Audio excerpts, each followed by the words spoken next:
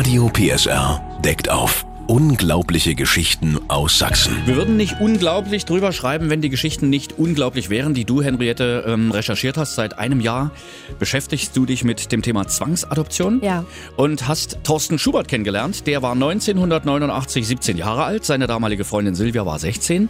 Die beiden haben ein Kind bekommen, 1989 im April. Das war der kleine Erik. Genau. Nun waren die beiden nicht volljährig, sodass das Sorgerecht automatisch auf die Eltern der Mutter überging. Und eine Woche später soll dieses Kind wie von Geisterhand verstorben sein und sie haben es nie wieder gesehen und zum Verbleib gibt es kein Schriftstück, gar nichts. Der Vater, der Torsten, hat seinen Erik einmal kurz gesehen im Krankenhaus. Ja. Ist dem was aufgefallen? Ja, und zwar, dass der kleine Erik genau wie er einen Leberfleck über dem Bauchnabel hat, circa 1 Zentimeter groß. Aha. Nun sagt man ja auch, das weiß er von den Eltern, von seinen Eltern, dass eigentlich der Erik genauso aussieht wie der Papa, nämlich wie der Torsten. Deshalb haben wir mal Bilder hochgeladen bei www.radiopsr.de. Sowohl Bilder, wie der Vater als Baby ausgesehen hat und auch Bilder, wie der Torsten heute aussieht. Vielleicht gibt es ja irgendwo einen jungen Mann mit einer frappierenden Ähnlichkeit, denn die Hoffnung von Torsten und auch von Silvia ist, dass Erik noch lebt und dass man sich irgendwann mal kennenlernt und in den Arm liegen kann. Mit solchen Fällen beschäftigt sich auch Andreas Lake, der hat einen Verein gegründet. Den Andreas lernen wir übrigens morgen noch genauer kennen. Der hat eine eigene Geschichte, die gut ausgegangen ist.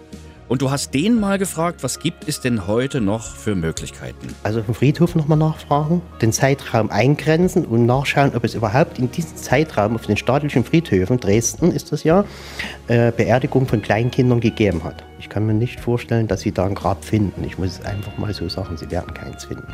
Genau, das haben der Torsten und ich gemacht. Wir sind auf alle Friedhöfe in Dresden, haben die Brennbücher eingesehen und haben geguckt, gibt es ein Grab, aber kein Erik begraben, weder mit Namen noch anonym.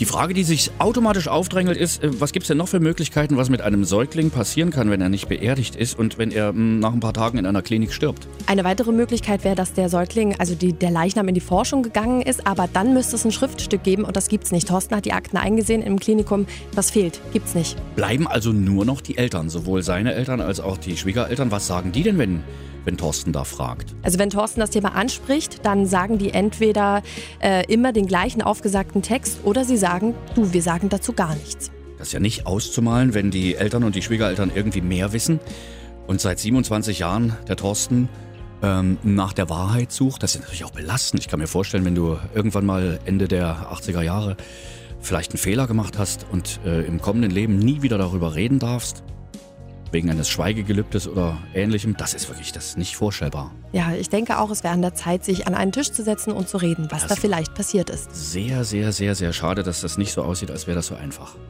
Unglaublich. Radio PSR deckt auf.